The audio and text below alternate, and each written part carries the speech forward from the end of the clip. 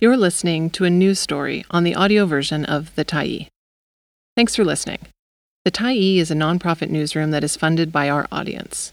So, if you appreciate this article and you'd like to help us do more, head on over to support.thetyee.ca and become a Tyee builder.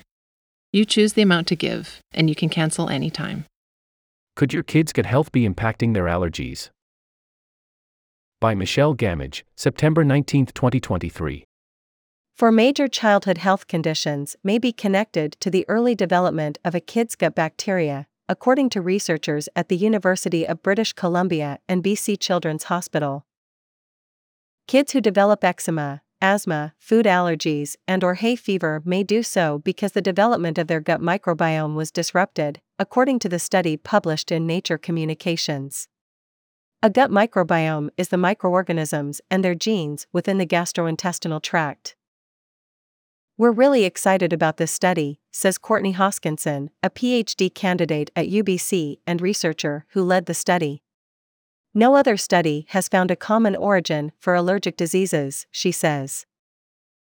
These findings could be used to develop additional supplementation and general guidelines for clinicians to give to young children and their families as they grow up, Hoskinson says.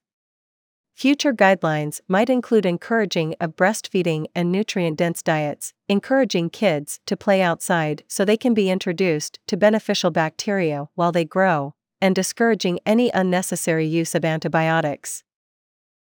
Understanding a common allergy cause could help doctors predict if a kid will develop allergies or help prevent them, which would have a huge impact, considering 1 in 3 kids in Canada suffer from allergies, the study says.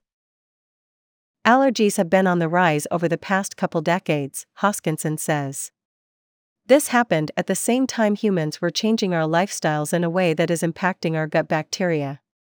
So the study hypothesized there was a correct recipe for gut bacteria and that a disruption to that recipe that could lead to allergies. They were right. The study looked at clinical assessments of 1,115 children and followed their development from birth to age 5. About half had no evidence of allergies at 5 years old, and the other half were diagnosed by a doctor as having 1 or more allergies.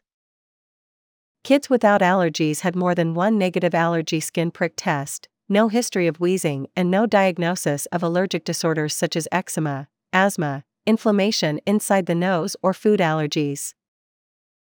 Researchers then looked at samples of the children's poop to examine their microbiome. Specifically, clinically collected stool samples when the kids were 3 months old and again at 1 year. Researchers found kids who developed allergies had an imbalance of gut bacteria, which led to inflammation within the gut. Typically, our bodies tolerate the millions of bacteria living in our guts because they do so many good things for our health, Hoskinson says. Some of the ways we tolerate them are by keeping a strong barrier between them and our immune cells and by limiting inflammatory signals that would call those immune cells into action. The immune system and gut microbiome develop at the same time, so looking at what happens in one may help us understand what's going on in the other. Previous studies found similarities in gut bacteria between people with food allergies. We've known for quite a while something really important in the microbiome was happening from birth to early toddlerhood, says Ariangela Kozik, an assistant professor at the University of Michigan and co-founder and vice president of the Black Microbiologists Association, who is not associated with the study or the lab that produced it.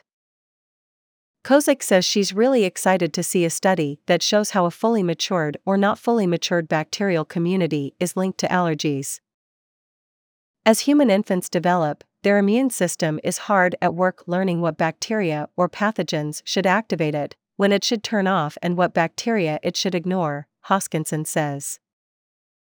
Hoskinson refers to this process as the immune system learning new recipes, which are fed to it by the gut microbiome. Researchers found if a child's gut microbiome hadn't developed in the same way a healthy child's gut had, then that irregular bacterial recipe interacts with our immune system and negatively impacts its outcomes, Hoskinson says.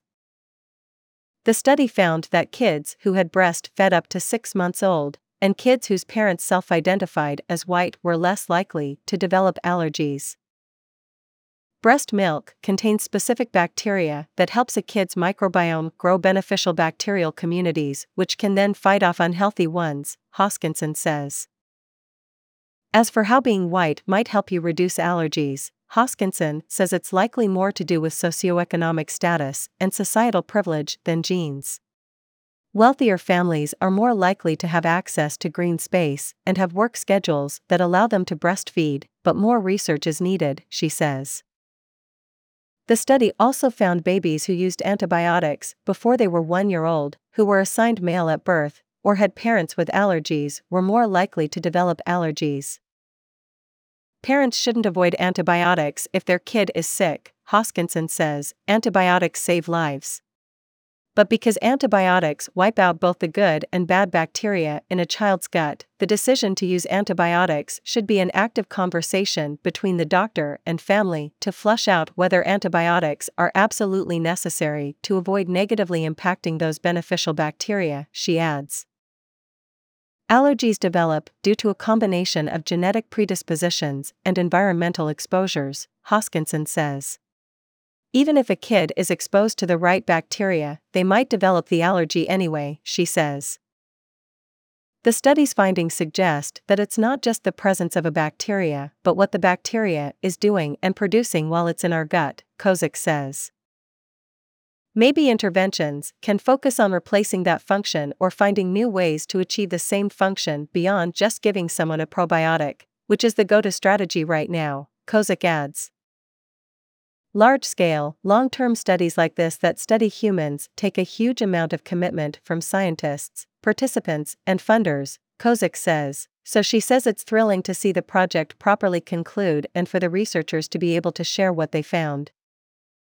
Hoskinson says next, she hopes to work on larger studies that look at the allergies and gut microbiomes of children in developing countries or in mice. We've got a good starting point to say this is what is happening, she says. But we need more research to establish a correct bacterial recipe that could be related to these diseases and really nail down what we alluded to in this study.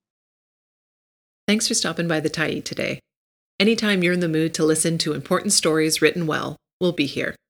And if you'd like to keep independent media going strong, head over to thetyee.ca and click on the Support Us button to pitch in.